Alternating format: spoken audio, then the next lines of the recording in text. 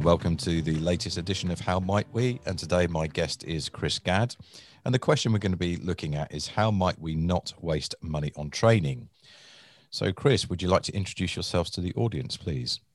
Yeah, great to be here, Scott. Thank you for inviting me. And yeah, my name is Christina Gadd, or Chris, I don't mind, whichever, founder of How to Accelerate Learning and author of a book which is called How Not to Waste Your Money on Training, hence the title for this podcast. And we work with subject matter experts, trainers, facilitators, line managers, anyone who wants to learn better and faster to enable people to perform better, because the ultimate thing is about improving performance in some way, not just for the sake of it. And love what I do, absolutely love what I do. I do a bit of coaching on the side as well, which is, it sounds a bit dodgy, doesn't it, doing a bit of coaching on the side, but actually I do coaching and mentor also L&D managers as well, which again is something that I love to do. So that's me. Okay, well, welcome. And I think this is a subject I've been talking a lot about recently. It's not so much about the wasting money. It's more about aligning what we do to get the performance, as you say. So I think I put something on LinkedIn the other day that says, people don't pay for your training, they pay for the impact. Absolutely. Do you know, that's such a good statement, because one of the first things that I would recommend to anybody who is looking at, how might we not waste money on training is find out what the organisation actually needs, and that sometimes is a big stumbling block, because some people that I speak to said, oh yeah, we did a learning needs analysis. And I said, well, what did you do?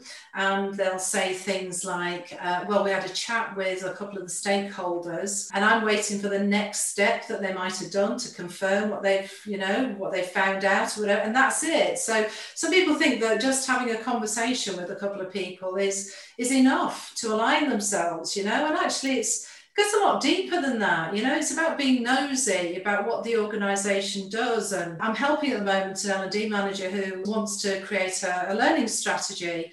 And he needs to know what the organisation are doing, first of all. And the organisation aren't that clear about their direction. So how on earth are you meant to create an L&D strategy if the organisation aren't clear on what they're doing? Well, I think the first opportunity is for L&D then to help the organisation develop its strategy and facilitate that conversation. And then it then becomes quite apparent. You can then say to the organisation, okay, how can we support you achieving these goals? Yes, absolutely. So, but it's I think one of the key things is finding the right people to talk to first off, who are the people who are key in this. So, let's say you discover that, the actual strategy for the organisation is a bit woolly. Who are the real key people to talk to? And in different organisations, that's going to be different people. So there's not like a template which you can say, go and speak to X, Y, and Z. You've got to find out, you've got to know about your organisation. Every organisation is going to be different. And so it's, one of the first things I recommend for people to do is to do a stakeholder analysis grid, to find out, who are those stakeholders that who are really interested in this and will also support you in this as well, and give you the backup and the resources, and bring on board those people who may not be for you, as it were. So yeah, just finding out more about who is it that we should be talking to, get that out of the way. So, I mean, you mentioned that a lot of that is just finding out, and you talked about being nosy. I think I might rephrase that a little bit. So curious. I think I prefer the word curious. Yeah, curious is probably a more professional word, isn't it? I think L&D being curious is possibly one of the biggest drivers of what we should be doing, because it's curious about what we're doing, but curious about why we're doing it first. And then you say, then who do we need to have on board? And then how does it fit within the context of our organisation? Yeah, and I think curiosity is one of those things that if you are curious, it's not threatening. That if somebody comes to you and says, okay, so Scott, we need you to deliver this program to 100 people. We need you to roll it out to everybody, and we need it to be done in 2 months' time. If you say, well, I don't think this is the right way to go about it, because, I think we should be doing this, it may sound like you're sort of railing against what they're saying or disagreeing, but actually curiosity is, oh, that's really interesting. why this group of people and why now? What's happened? You know, and genuinely having those questions in your back pocket that you can ask people what's really going on and what's the evidence to support this. So if they tell you there's this big issue with, you know, maybe complaints or whatever, you know, say, well, how many complaints? How much has it risen? You know, who's affected mostly? When do these complaints come in? Is it a particular product? Is it a particular service? You know, so just having those questions rather than just accepting, go do this, you know, and thinking, well, I'll just have to go and do it. You know, curiosity is a fantastic trait to actually develop, and actually just listening to what they're saying and holding that and just sort of saying, well, why? You know, asking the whys and about the evidence and everything. And that's the thing, you know, I mean, that question in itself, what evidence have you got to support this? You know, is going to maybe stop someone in their tracks. You know, maybe they'll then say, I've had people say to me, it's a gut feeling, I know that this is going wrong or whatever. So how will you know if I put it right, would be my next question. You know, so it's sort of like steering people in the right direction. And I've got a consultancy model that I use. It's a mnemonic. It's HIRE. What's happening? What are the issues? What are the ramifications? And what do you expect to happen? And actually, just having that mnemonic in my back pocket equips me then, if I'm having a conversation, if I'm being caught on the hop from somebody asking me, can you do this? Can you roll it out?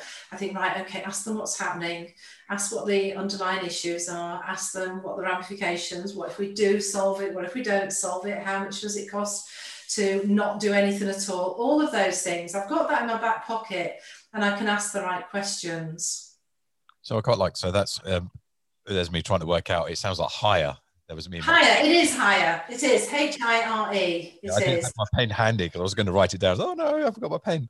Okay, so higher. So the mnemonic, because I think it's, for what you were saying, I think it's appropriate that we ask those questions within L&D, so we don't get sort of the scenario you said where we end up just being order takers, where somebody said, you know what, we need to fix this. Training is the answer. Send people on a training course, and then everything will be fine. Absolutely. And I think the perception that a lot of organizations have of what L&D and training is capable of doing. But I think L&D is capable of so much more, but we've got to make or have those conversations to raise that level of awareness about how much more we can actually deliver for the organization.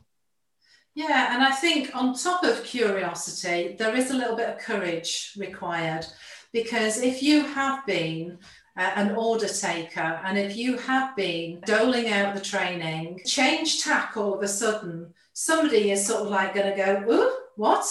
But we're used to you doing this when we tell you to, you know? So it is going to take a little bit of courage to do that, because the first time you start to ask those questions, somebody may well say to you, but we just want you to deliver this. We've decided that this is the solution to the problem, you know? And my question will be, well, tell me more about the problem that you're trying to solve, you know? How will you know if we've solved it? How big is the problem, you know? How much money is it losing you? Or is it losing reputation for you or whatever?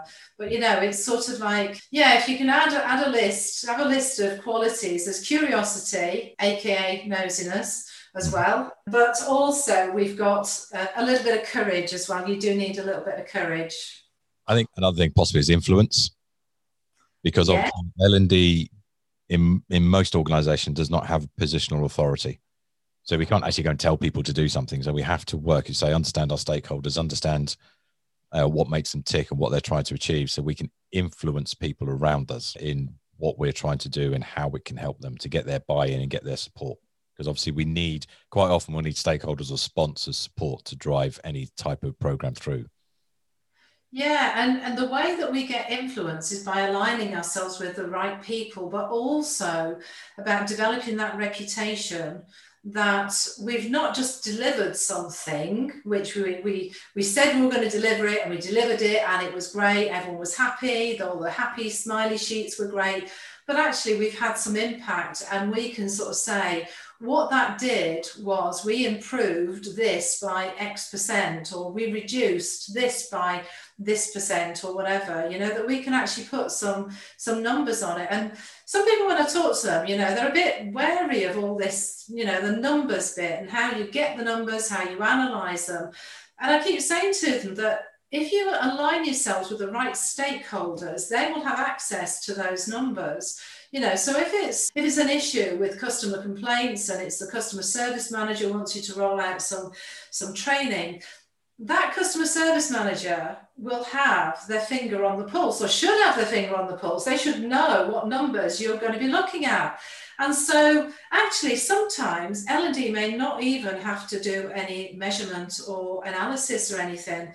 But I think there's this perception that once you start to ask those questions, that you're going to have to somehow become a data analyst. And I do actually help people look at data, say in a spreadsheet or whatever, and show them how they can start analysing it without even doing any maths, just by playing around with some pie charts or different types of graphs, or just with colours, red, amber, green, whatever's standing out to you as a really bad figure, or something that's standing out that's a very good figure, Mm-hmm. So there's lots of things that we can do, but we don't have to necessarily be data analysts to be able to do it. But it's the influence part comes from, I think, developing a reputation that we deliver, but not just deliver courses, that we deliver something which makes an impact in the organisation. And I think that's partly because I think another quote I think it says, don't look at learning or training as an event, look at it as a sort of a journey or a process. And the end of that process is once somebody has done what we are going to do with them, whether that be a couple of days training courses, using a multitude of tools that we have available, is that then how are we going to measure and support? And this is, I think, where really is working with the stakeholders. How are we going to help these people apply what they've learned in the workplace? Yeah, and line manager involvement is one of these statistics that keeps cropping up. If you look at some of the research that Towards Maturity have done in the past, and the CIPD, line manager involvement is crucial, and they are crucial stakeholders. And again, people that I speak to in L&D, they're looking at, well, how do we measure if it's had an impact in their performance back in the workplace? Because, we lose touch with them, and how do we actually do that? Well, it's not really our job, is it? If we work well with the stakeholders, we can help and support line managers and give them guidance on how they might do it. But ultimately, if line managers aren't measuring the performance of their teams, I have to ask what they're doing. Because surely a line manager's role is to develop their teams as well as achieve the team's goals through that team. They're not meant to be doing it all themselves, they're meant to be doing it through them. So if they've got issues in performance, then they need to know how they measure that performance as well. I think that goes back to your first question about asking why. So what is it that is happening? What's the story behind this request? Because if you're a manager saying, I've got issues with customer service, our customer services have gone down, and then you might be asking, okay, what type of complaints are we having? So then we can actually be very specific about what we include in that development, because it meets those specific behavioral process changes we need to improve. And then I think that when you work with the managers and the stakeholders, then that gives you the metrics, because you've got the understanding at the beginning of why, which you're talking about in your, and okay, this is what's happening. This is our evidence to support the fact is we need help with this. And then you can look at, okay, what's happening after. And you need to have that, going back to the curiosity, you need to have that curiosity and remove a certain amount of fear of actually sort of asking those questions, just not being afraid to ask those daft questions. Because years ago, I qualified as an engineer and I worked in engineering. And so I was in the business sort of thing, and I knew how the business worked. When we're in L&D, we come into an organisation not really knowing much about the business. And so one of the first things we should be doing is actually finding out. And actually, we are in a great position to ask those daft questions. And I remember working with various clients and working with team leaders in different departments, sort of spotting where something was going wrong, because I was asking those questions which nobody else was asking. There were lots of assumptions about how things should work together and between certain departments. But I would notice that actually this team aren't really speaking to that team in the way that they need to be spoken to, and they're not being communicated the right information in order for them to do their job in the best possible way. So we are in a unique position in learning development to oversee lots of stuff. And we need to not be afraid of asking those daft questions, even down to, so what is this widget? What does it do? And if it doesn't work, what happens? Just asking those daft questions. And I think that could be true for a lot of departments that work cross-functionally, because it's about getting the deeper an understanding we have, the better we can help. And because we sometimes look not necessarily from the outside, but from a different perspective, we can see things that other people might not be able to see because from their department, they're assuming things are happening. But because we look at 3 or 4 departments, we can see potential workflow issues or communication issues that you've just identified through that. Yeah, and I think people also make the mistake of thinking, well, I'll go and speak to that department and find out what's going wrong. So we've had loads of complaints in, so let's go to the, customer services or whatever and speak to everybody about it. And they have a conversation. And that's not the whole story, though, because there are other people who are involved. We've got the customers, we've got the people who are providing the products or services as well. So you probably know this already, but it's called triangulation. When you're gathering data, you need to triangulate. You need to look at different data sources. Sounds like it's really technical, but you need to look at different perspectives. Let's call it perspectives. So I might talk to the customer service manager, and that's his perspective. It's all data. It's qualitative data that was, when we ask the opinions and everything, but I might survey the customer services team. And so that survey might provide some quantitative data, some numbers and scales and what have you, but it might also provide more qualitative data. And that's, the opinions. And again, it's I suppose L&D need a bit of education about what's the difference and when do you want opinions or when do you want actual numbers? I often get asked that, and how much, opinion do you collect and how much data do you collect and what's the right balance? Well, the opinions, if you've got 5,000 people that work and something's going wrong, you can't ask for 5,000 people's open-ended opinions. It's just too much to actually be able to handle. But if you do a survey where it's sort of like scaling things, 1 to 6 or whatever, or ticking boxes or whatever, then that makes it easier. You can analyze that data.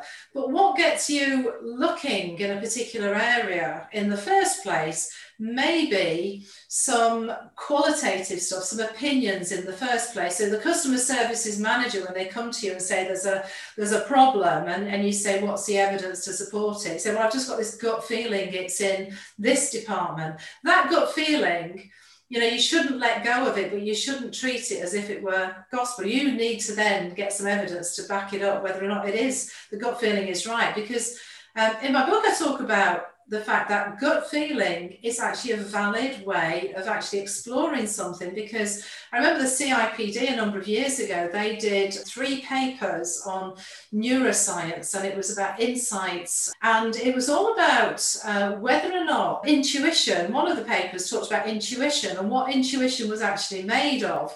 And, people think, intuition, it sounds a bit weird, a bit spiritual perhaps, or a bit, funky or whatever. But actually what they found was that the intuition was built up of maybe years of experience, knowledge, stuff that had happened to people. So it wasn't just this spurious thing. It was actually built up of layers of experience and, going through these issues and solving problems and all the rest of it. So never underestimate the power of, your gut instinct, what might be going on. And that's a valid question to ask somebody is what's your gut feeling about it? Where do you think it's going wrong? And then go and measure it, go and send a survey or whatever. Okay. No, I like the fact is that anyone's opinion is a valid source of data, and no matter where that opinion comes from. But yes, intuition and about the neuroscience, about why you feel it in the gut as well, rather than that's where you get, because it is real. You get that feeling in the gut, and there's neuroscience and sort of how the chemicals work that create that. I can't recall what they are exactly, but I have read about it. Yeah, I've read about it too, and I'm sure there are some people who are into brain science that could actually tell us exactly what it is that creates that sort of feeling in your guts. Yeah, absolutely. So I do think the gut reaction or gut instinct is, as you say, is layers of experience, seeing things, and as the CIPD I've been banging on now for nearly 10 years, is about getting that insight-driven HR and L&D, and it's about to stop wasting money and actually start utilizing our money more effectively. Because I think that's one of the biggest challenges we may face in L&D is about, we quite often, when things start going wrong in organizations or economically wise, is our budget is one of the first to be cut. Absolutely. Yeah. And people, numbers get trimmed. And yet if we were actually making a difference to the bottom line and demonstrating that, would they cut L&D so readily? I doubt it, and it's that's part of our remit, I suppose, is to show our worth and to demonstrate, the value that we actually bring. And if we're not doing it, again, you've got to ask yourselves why. And I just wanted, there was something popped into my head while you were talking there, Scott, and it's about the fact that when I speak to people about needs analysis, they often revert back to like training needs analysis or learning needs analysis. And I do call it needs analysis, because if you call it training needs analysis, it means that you've already decided that the solution to this problem is training. And if you call it learning needs analysis, it's a bit broader, but you're still assuming that people have to learn something. Whereas needs analysis is looking at, well, maybe it is training, maybe it is learning, but actually, is there anything else that's going on under the bonnet that actually isn't working? And I spotted in one organization that the senior managers weren't really talking to some of their team leaders enough. Some were, some weren't. And that was a gut instinct because of something somebody had said. And I put it into a survey, just a question, how much time do you spend with your senior manager? Is it just enough, too much, or not enough?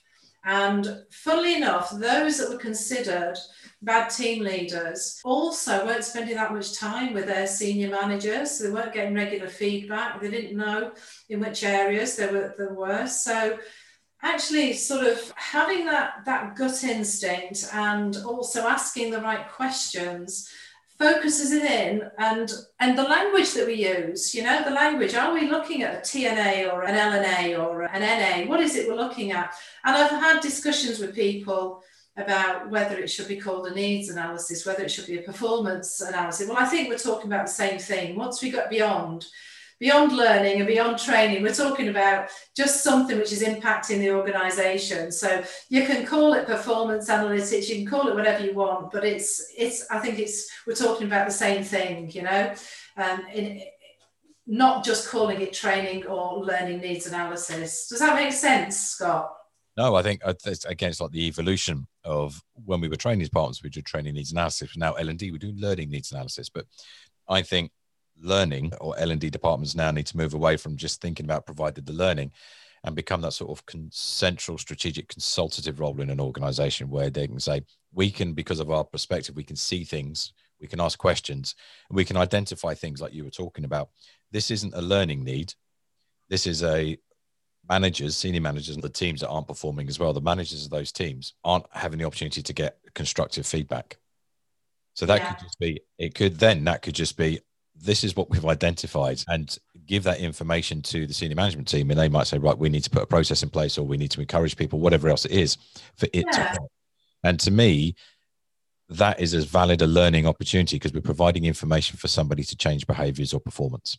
Yes, and the reason why they're not giving regular feedback may have nothing to do with the amount of training that they've had. They may have been on training courses to do with feedback skills, but it may not be. It may be that they're not good at delegating, and so they don't have time to stop and give feedback and develop people. So it may sound like semantics, you know, the difference between training needs analysis and learning needs analysis and needs analysis, but if you go into something looking for training needs that are going to come out, that's what you're going to find. So every problem is going to have the solution of training. If it's learning that you're looking at or looking for, again, that's the only solution. It's broader than training.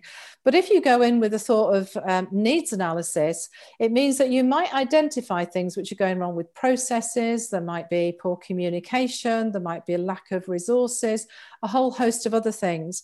And it's not our job in learning development to fix it. It may be just that we identify it and we say, this is what's going wrong. And we then use everybody else to solve that problem. You know, the people who are in it perhaps may be the best people to solve that problem. Absolutely. I think that speaks to the evolution of where you can see L&D. So years ago, it was training development, and we used to do training needs analysis because we were seen as training providers. Now we say we've got a broader context where we talk about learning needs analysis and providing learning solutions. But I do think there is a very fine line, and I've got to write about this, I haven't done it yet, between L&D and OD. And if L&D, the next natural evolution of L&D to me is about that organization development, which brings that, encompasses that you were talking about, the needs analysis, and saying, okay, so we can't provide the solutions for you, but what we can do is we can guide you, we can provide the framework and help you find your own solutions to whatever's going on. And it's funny you should mention that, because I've had many a conversation with people who call themselves OD specialists, and I look at them and go, so what is it that you do that's different from what I would do? Isn't it just that good L&D is good OD as well? Should we have that distinction? I don't know. I mean, it's a whole different, I'm not sure. It's a whole different podcast, isn't it? I do. It's definitely something I'm going to write about. Is I think to me, effective L&D is basically OD. Yeah. That transition, because it's, as you say, it's not just looking at learning solutions. But it's looking at that context and understanding the transference of something. So it broadens our area of looking at something. So we look at, okay, so we need to prepare people for learning. We need to do the learning itself, but then we need to work with aspects of the organization, ensure that learning can be transferred into the organization. So what's the context? What's the management support? What's the process? What's the workflow? What needs to be in place for those behaviors that we expect to see at the end of a program to be delivered in the workplace? I think that is good L&D, which to me then goes straight into where OD sits. Absolutely. But we won't get lost down that rabbit hole. We are talking about how might we not waste money on training, aren't we? And yeah. I think the thing that hasn't come up as yet is about finding the story in the data. So once you've decided what you are going to measure with your stakeholders, it's about finding the story. And I think people think that data is definitive, as it were, that if you collect the data, you can prove something. But I also talk in my book about biases, you know, that if you are looking to prove something or disprove something, you can easily find that in data. And so it's being aware of your own biases, but also looking at different ways in which you can measure these things to confirm or refute a hypothesis that you might make. So while I'm collecting data, there are certain things that people might say which sort of like arouse my curiosity and think, oh, I wonder what's going on here and how might I measure that? You know, what's going on? what's the story here, and so I might put out a survey and calculate, whatever I need to calculate and average whatever I need to average, and I might find that, yeah, that's true, that is happening, but I would want something to confirm it as well.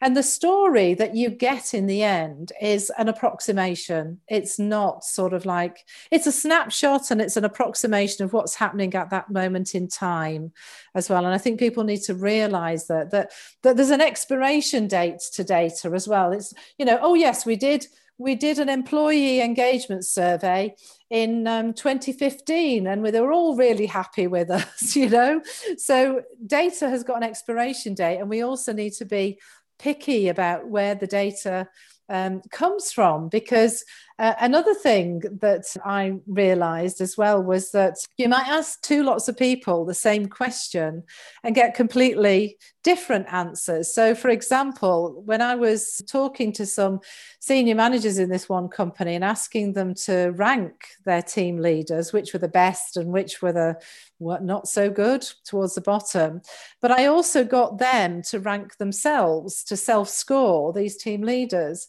And some of the ones that were at the bottom of the senior managers list miraculously floated up to their own self-scoring sort of like platform somewhere way above what they were actually doing. And that raises more questions in itself, because the questions are things like, don't they know that they're not very good at this? Is that what the problem is? Or is it that they're just not being truthful or honest with themselves, or honest in this questionnaire? What sort of a culture is it, that if they admit to not being good at this, what do they think will happen? And so sometimes data raises more questions as well, but if you keep curious, then you will find somewhere, down at the bottom, when you keep asking that question why, you'll find somewhere what the problem might be and be able to define it a little bit better. Absolutely. I think when I do look at data and I say a good analytics or a good analyst of data can tell a story. Yes. Don't tell me what the data is. Tell me what the data is telling you. Tell me what's the story in that data, because anyone can produce data. Anyone can gather data, but then it's about finding those links, those questions, those depths, and also a good, as you say, good mix between quantitative and qualitative. Because to me, the quantitative tells me what, the qualitative tells me why. Yes, yeah. And the right amount of data to then inform some of your decision making as well. So is this a training course? And the answer might be, yes, it's a training course. But I think in L&D, we too easily sort of like go straight from, this is the problem, here's the training course that we need to solve that problem, and it may not be, it may be some others, it may well be some other form of learning, but that learning doesn't have to be a training course. The learning could be, well, there's a really good article on this, so read this and then talk to your line manager about it later, about how we can implement it as well. And if it's not even learning, it might be something that's missing, like poor communication between, certain members of a team or certain departments or whatever. You can just present it, as you said, to them and say, this is what I found. What could you do? You don't have to solve it. You can say, just what could you do? You could just facilitate a discussion where they agree to do something, and then maybe somebody identifies a lack of self-awareness. We didn't really know that was going on. Now you're aware of it's going on. What action could you take? Well, I'm going to do this now. Cool, done. So that information would have created a level of self-awareness, which is learning in itself, which will then a different type of behavior. So I think having definitely that broad vision will help you save a lot of money, because a lot of the options outside of traditional training are cost effective and sometimes time effective as well. Because I think also thinking about how to save money on training, it's also about the time element as well, because organizations seem to have less and less time to release people because of operational pressures as well. And it'll be interesting post this pandemic, what that perception is, whether, L&D won't be allowed to just sort of bring back all of the training courses that they had in the past. They would have to justify that. And I welcome that. I honestly do welcome that. In fact, a couple of years ago, I was thinking to myself, I really would like to do more online stuff because, sometimes it just makes sense. But a lot of clients were resistant to it. And yeah, since the pandemic, not so resistant now, are we?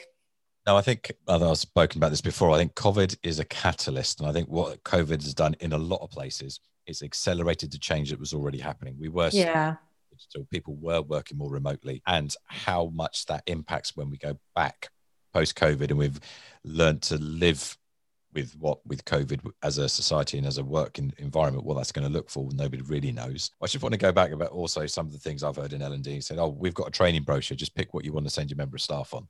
Yeah. And that goes totally against what we're talking about. Absolutely. Yeah. And I worked with an organization who they admitted to having a massive training budget. And I worked with their line managers to help develop some of their skills in developing their people, because basically their view on developing their staff was a member of their team would come to them and say, oh, I need a course on ... And the response would be, so how much is it and when is it and where is it, sort of thing. Then they would check the budget, and because they had a massive budget, usually it was yes, and off they would go. That was it. And L&D told me about a story of like everybody was going on confidence building course, this one particular confidence building course. And they were like going, oh, hang on a minute, what's happening? Why is everybody all of a sudden losing their confidence? What are the managers doing to them that everybody's losing their confidence? And actually, it wasn't so much about losing their confidence. The rumor had got around that it was a really good day out. They did fantastic lunches. And so everybody wanted to go on these courses. And so part of the program that I ran with, I asked them the question, let's imagine somebody comes to you and they say, oh, I need to go on this course. What's your first question? And I said to them, the first question can't be, how much is it? Okay. Or when is it? You know? And they were like going, why do you need this? And honestly, it was like a real revelation. And everyone was going, that's a great question. Yeah. And it was literally like, we hadn't thought of that before, because they had this massive training budget. It's like if somebody came, they just had to tell somebody how much they were going to spend, when it was, how long it was, and where it was, sort of thing, so they could see whether or not it fitted in with the budget and everything. But it genuinely was a real revelation that the first question that they might ask is, why do you think you need a course on ... But it was fabulous to see that, you know. I tried to mask the look of shock and horror on my face that they didn't know this, or the delight in my face, I should say, that they discovered this, sort of thing. But yeah, imagine that. Imagine not asking, why do you think you need that? I think and this goes back to what we talk about, the culture as well, and the process, and understanding that if the process is just throw people on a training course to solve problems, then training is seen as the solution, and you are wasting a lot of money on your training because it's not looked at. So, okay, what are we trying to solve? How do we know it's being solved? And are we trying to solve the right thing with this training? So using your hire, I think, will help structure people's conversations about, okay, what is it we're trying to do? Then looking at, okay, what can we use to evidence this is actually what we're trying to fix, that we've identified the right thing that needs to be worked on and developed. And then, is the training course the right solution? And if it isn't, what other possibilities are there?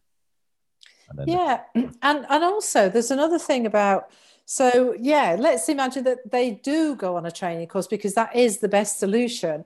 So how do you tie that training course up with any improvements in performance? Well, that has to be a conversation with their line manager, you know, about, so what are you going to get personally out of this particular course? So for instance, I mean, years ago, I used to do IT training, and I did do a spell as an Excel trainer. And, you know, loads of people came on introductory Excel, they came on intermediate and then advanced as well. But I mean, there are so many YouTube clips about Excel. Do we need to spend 2 days on an intermediate course if all you need to do is learn about pivot tables? It's like, what is it specifically you're going to get out of it? So these are really good questions that sort of, you know, for a line manager to ask about. So what are you going to get out of it? And if all they're going to get out of it is one little thing about pivot tables, well, surely there's a YouTube clip about that, or Sally in accounts knows how to do that. Go and speak to her, sort of thing.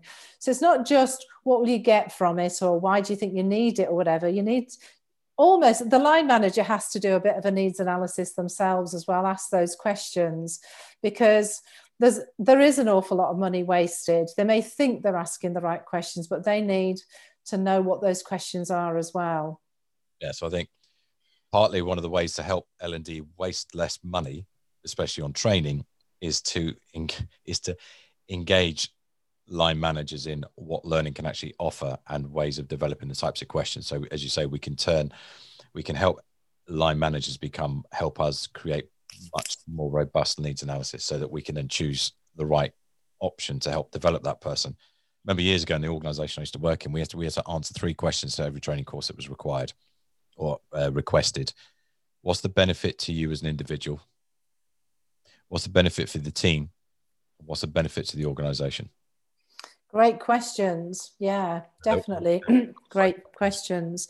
And I might take that a step further, is what will we be able to measure that's different? You know, if you can do this skill, if you can do pivot tables, how's it going to help you in your job? Or maybe it takes somebody half a day to do a report normally, but if they learn how to do pivot tables properly, it might just take them an hour. So if you can start to quantify things as well, and I think sometimes people shy away from that, because when you start quantifying things, if you don't reach that target, then it's a fail, isn't it? But if you don't even quantify it, you're not even given the opportunity for success. Then that's the way I look at it.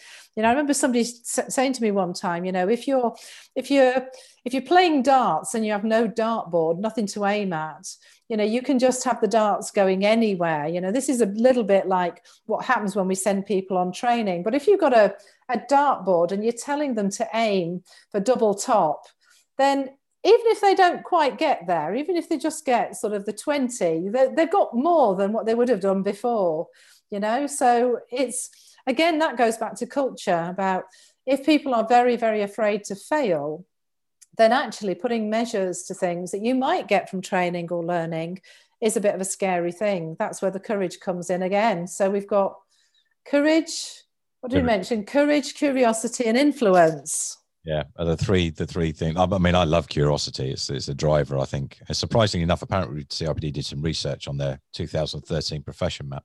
Yeah. Our professionals ranked curiosity as one of the least behaviors we would require. And I think it's one of the...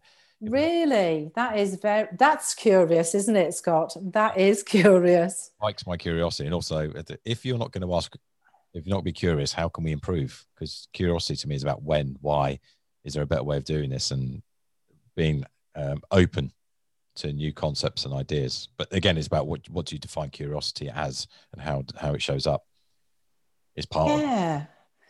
Yes, absolutely. I think, you know, I don't know, it's like, how would you define curiosity that it wasn't a positive trait? I suppose using words like nosy, you're correcting it at the beginning. So using words like nosy, but actually curiosity, I think, is a really positive word. So why wouldn't you want people to be curious, you know, either in L&D or HR? You know, why has this problem happened? You know, has it happened before? And it's not about digging into personal details. It's about genuinely, if you are looking to solve the problem, then you need to uncover what the problem really is, isn't it? And I think for me, it's always been a very natural part of what I do in learning development because of my engineering background. Because, you know, in engineering, you had to define the problem very, very precisely in order to be able to design something which fit. Because this was, you know, the company I worked for made power station boilers and other sorts of boilers. And so you couldn't be woolly in defining what sort of power did you need, roughly. You had to be precise, you know, and you had to know the parameters that you're working in. And so for me, it's always been quite natural. But I see that it's not always natural in learning and development. I don't think it is. I think sometimes we shy away from the measurement because we say, well, you know, How do we know that the training is the one thing? And some of them, that can be more difficult to say, right, we sent somebody on training. How do we know that's the one thing that's created the better leaders? Or how do we know that's the one thing that's created the increased sales? Because it's obviously there's lots of other things post training event that influence that as well. As you talked about the culture and the environment and the support or the lack of support or what have you, and personality. But I do think we sometimes shy away from said, well, how do you measure attitude? Because we do a lot of attitudinal change. And I said, well, what does it, to me, I think we're talking about the wrong thing. You don't want to measure the attitude. You want to measure the behaviors the attitudes generate. Yes, absolutely. And those things you can observe, can't you? And observation is a valid statistic, because observation is the basis of a lot of our performance management structure. Yeah, and actually, I might just challenge you a little bit on that one there, not to be too controversial here. There are times that you can measure a change in attitude. So if, for instance, you've got an objective that by the end of something, somebody is going to adopt this method of training or to advocate the use of something, at the end of a training course, you could actually get them to write reasons why you're going to put this into practice, and that's a way of measuring whether or not an attitude has changed. It's not measuring whether they actually change it, but it is measuring a switch. Do you know what I mean? Yeah, you could do that, or and at the end of the training, you can say something. Okay, so this is what we've done. You're going back to work. What's your action plan from implementing, and what? Yes, yeah, great. How are you going to do it? Yeah, and you can say, right, that we get a copy of that, and it goes to your line manager, because that's what you're agreeing is your personal development plan moving. Yes, and that measures the behaviours then as well. So sorry to drop that in. Just had to have a bit of controversy there. Oh, controversy is good. Yes, it is.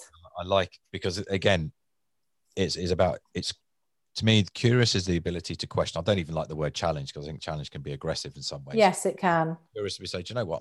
I'm just interested in that.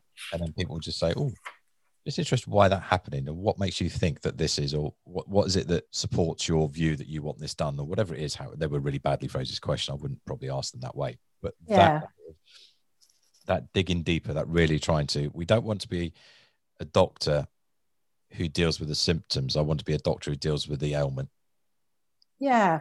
And sometimes I frame it in the way of, I'd really like to get to the bottom of this problem that you have. I want to help you to create the best solution to solve this problem for you. And, and do you have some time to discuss this? Well, if you go to somebody and say, I want to create the best solution for you, I don't see that as being confrontational or anything. It's more helpful. And so it's finding ways that you can speak to your stakeholders in a way that isn't sort of just challenging them, that it's about curiosity, but it's about being helpful and, problem solving. So I think problem solving, we're getting a list. I'm writing a list down here. I don't know about you, Scott. Problem solving and also creating solutions. And it might not be creating, it might be curating or facilitating. I'm changing my words as I'm writing that, Scott. Curating or creating or facilitating the best solutions as well. That looks at where you see L&D's role in the organisation might influence how you would structure that sentence. I see L&D as the curator of learning in an organisation, not the owner. Yes, yeah, that's a good way of putting it. Facilitator of learning with an organization, not necessarily the owner. So I would go to maybe another thing then is on top of influence is collaboration, so that we can co-create with people. Yes. Yeah. So that, again, the good thing about co-creation with people, it creates an environment where they're saying, yeah, we're on board with this as well. We've helped develop this, and they can be involved in the implementation, and then they're on board. And so the money that's been invested, they can see the value in that money because they've co-created that solution as well. So, do you know what? This is helping me achieve this. I can see the value it's going to add. This is why it's important to me. This is what I'm going to be looking out for to help. And then this is so we can then, because I was in a conference in Dubai, which sounds much, much, much more glamorous than it actually was. Talk about performance management. And the guy before me was speaking about KPIs and organizer or KPIs. And he says the most effective KPIs are the KPIs that somebody has ownership of, but not the full ability to deliver. Because then that encourages, but they're the better ones. They're the more effective, where the KPIs actually have ownership of somebody, but they go out ownership for delivery. So it creates collaboration. So we use an example is if he wanted to reduce road deaths, because he does government ones, he doesn't do organisation ones. Yeah. Reducing road deaths, who owns that KPI? He said, well, if we give it to the police because the police are that, but they don't, then you need to talk about the people who design roads. Then you also need to talk about the people who create the rules for the roads. Then you need to also talk about, well, how are we going to get to people in road accidents? So it opens up this whole conversation around this one thing we want to solve. So I might own it, so I'll be driving it, but I'll be bringing other people on board to help deliver that outcome. And it's interesting, actually, Scott, as you were saying that, I was thinking, we are more able now to actually do that collaboration than we were perhaps 2 or 3 years ago because of the tools that are available. I use Mural quite a lot in the training that I deliver, but also I use it as a way of getting ideas, generating ideas from people I don't even sometimes meet. I just put it out on LinkedIn and get people's ideas or whatever. But we've got these tools out there and things like, with so many companies putting Teams, MS Teams into their organizations, we have the tools to be able to collaborate so much more, so maybe part of L&D's remit now is how do we actually do that co-creation thing and collaboration thing using the tools that are emerging and the tools that the organisation has as well. We seem to have gone off topic a little bit as well. This is another rabbit hole, isn't it? Yeah. Well, I just wrote a blog which is getting released today. Which is today for us too, but it could be any time depending on when this gets actually published. Yeah. And that's looking at how we L&D can create impactful solutions that are basically very low cost in terms of time and money.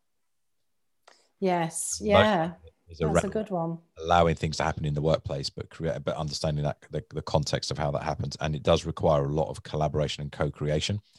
I'm working. Yeah, I'm just about to deliver a program for a client that used to be mostly it was face to face, but there were some online elements, there were some articles, there were videos, all sorts of things, and running this through Microsoft Teams has made me think in a different way because we've still got an element of face-to-face, we've still got some online stuff, we've still got the articles and the YouTube stuff, but we've also got a facility to actually just co-create some documents as well, and we can do that quite easily.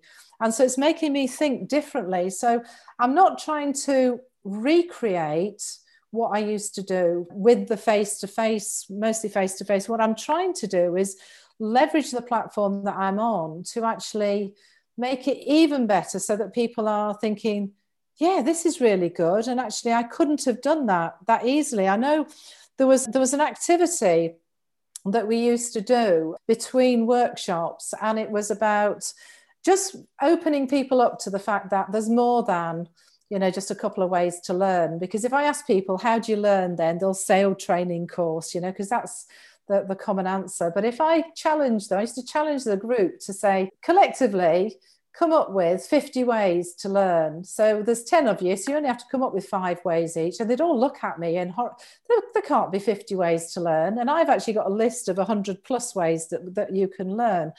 And they used to do it via emails to each other, and then somebody would type up a list or cut and paste the list and everything. How easy is it now when we've got these online tools to actually just create something where you just type in your own thoughts and nobody has to do the cutting and pasting and all of that sort of stuff? It's fantastic that we have these tools now available. I think that still is relevant to what we talk about with saving, how to not wait on training, because the ability to do things virtually now saves money, so we can actually deliver training that's more cost effective. And as you say, if we can use that collaboration tools effectively within the training, we then produce an outcome that's measurable as well, or can be applied, because it can have a tangible outcome at the end of a program. Yeah, and if we use those tools, it's sort of like I am not advocating getting rid of face-to-face, because there's a certain buzz and energy that you get from meeting up. We've all missed it. We've absolutely all missed it through the pandemic. But what happens is that by giving them some sort of activity and a collaboration, which is easy, it prepares them for when we do meet up to even have bigger ideas and more ideas. You can do more stuff beforehand. And so that those times when we do get together physically, it's sort of like, I don't know what the word is. It enhances it. That's it. It enhances that experience even more. Yeah, I think, and that's another way of looking at it. So we've concentrated a lot on understanding the training you're delivering, if that one, finding out it's a solution that's required, and making sure that the training has a defined impact that we can measure, and we've got stakeholder buy-in, and we're doing this. I think the other thing about how not to waste money on training, which is a whole different topic, which we've covered a little bit here, is then think about the actual design of that training intervention and say, what are we going to do pre, post, and during? How can we leverage the different methods that we can actually share information and collaborate with each other to make it as effective as possible? And the most expensive aspect of most training is the face-to-face aspect. Yeah. It is predominantly the most expensive. So I would say, what are you going to do when you look at how this is going to be structured to ensure that that time that people spend with that face-to-face interaction has the biggest impact? Yeah. What can we do absolutely. before people in? What can we do to help the collaboration? How can we make that more effective so that the time we spend, the most expensive aspect, is where that expertise, you're bringing somebody in who's a facilitator and a subject matter expert, whatever it is, you're bringing them in for a reason. The time they spend with the participants should be about fully utilizing that skill set they've got and what you're paying for. This could be a whole other podcast on how might we not waste money on, within the design aspect of delivering learning. So it could be the sort of more strategic. Yeah. And the other bit is an important element to think about. Yes, absolutely. And I think opening people's minds to the possibility that there's more than just a couple of methods, that might be suitable, that it doesn't have to be anything face-to-face. It doesn't have to be online. It doesn't have to be e-learning, because those tend to be the choices. It's either face-to-face, online, digital type, online classroom, or it could be e-learning. Those are the three choices. And actually, it's much, much wider than that as well, Scott. And I'll give you one, because it's going out anyway. So it's something I created. I love this game. I was just talking to somebody once, and they were talking about, they're having a conversation and people were interrupting. They said, I wish they wouldn't interrupt. They're just talking over me or whatever else, and they're not listening. And I thought, well, that could be a whole communication training. I said, let's think about this. So I created a little activity called lip sync. And so basically, as you go about your day-to-day, in every conversation you have, sync your lips. Every time somebody speaks, your lips stop moving. And I'm trying to do that. As you said that, I was trying to do that, and I was trying to listen to what you were saying. So that's a really cool game, actually, to help people to listen more. So when somebody else is speaking, you make sure your lips aren't. So you sync your lips with theirs. You don't actually have to word what they're saying, but you're concentrating on, and then you don't interrupt. Now, if you had everyone in your organization playing that game today, then the entire organization is developing a skill within the workplace that takes no time, no effort, no money. Yeah. Developing a communication skill within the organization, which enhances communication across the whole organization. I love that. I love that. Everybody else will be latching onto that now. Scott, you're doing yourself out of a job. No, I love designing little activities like that. I know, yeah. They can be impactful. They take no time, and they can be run in the day-to-day working environment. So, and if you imagine, if you're L&D and you can create them, and you say, right, we want a whole communication series of these every Monday morning, you give, right, this is the game for the week, and people just play that game all week. And then next week you do this one, and then each one's layering on different skills of communication. You're enhancing communication in the workplace, and the impact is felt when people are using it, which is where you want the development to be. So that's an example of how you can design it. Learning into brilliant. Definitely another podcast. Definitely. Definitely. There was just one last thing I wanted to actually mention, and those people who know me already know that I'm a bit of a geek when it comes to objectives. And for those people who find it really hard to write objectives, because the whole point of actually doing any sort of analysis is so that you have something to aim for, that you've got something that you can measure. And if you've never come across it before, then Robert Major's PCS framework is a fantastic one to enable people to write really smart objectives. I never used to really get it.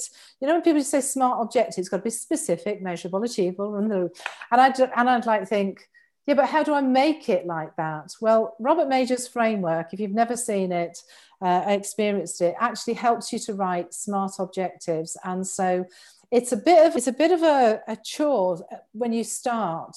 But once you get into it, you start to really ask questions about what aspect of performance are you actually trying to change? Or if it happens to be a training objective or learning objective, how will you know that that's been achieved? And it even goes as far as, well, under what circumstances? So is that going to be an individual exercise or a group exercise? You need to know that every individual can do that. Or is it okay that the group as a whole could do it? So it's a really fantastic, and I can't ever sort of not share it with people about how good Robert Major's PCS framework is for setting objectives.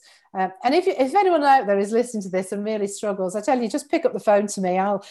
It's an absolute joy for me to help people do that, because it makes such a difference. And I'll tell you how, actually, is that I remember in a workshop working with some line managers, and we were using this framework, and we were saying, right, I want you to write some objectives for, some of the issues that you've got at the moment. And this one lady, she just looked absolutely bemused. She was really, really struggling throughout this whole thing. And I went up to her and I said, "Oh, what's happening?" She said, "I just can't write an objective for this." So I just started to ask her questions. So tell me, what's the problem you're trying to solve? And it was a lady that had been put onto a performance improvement plan.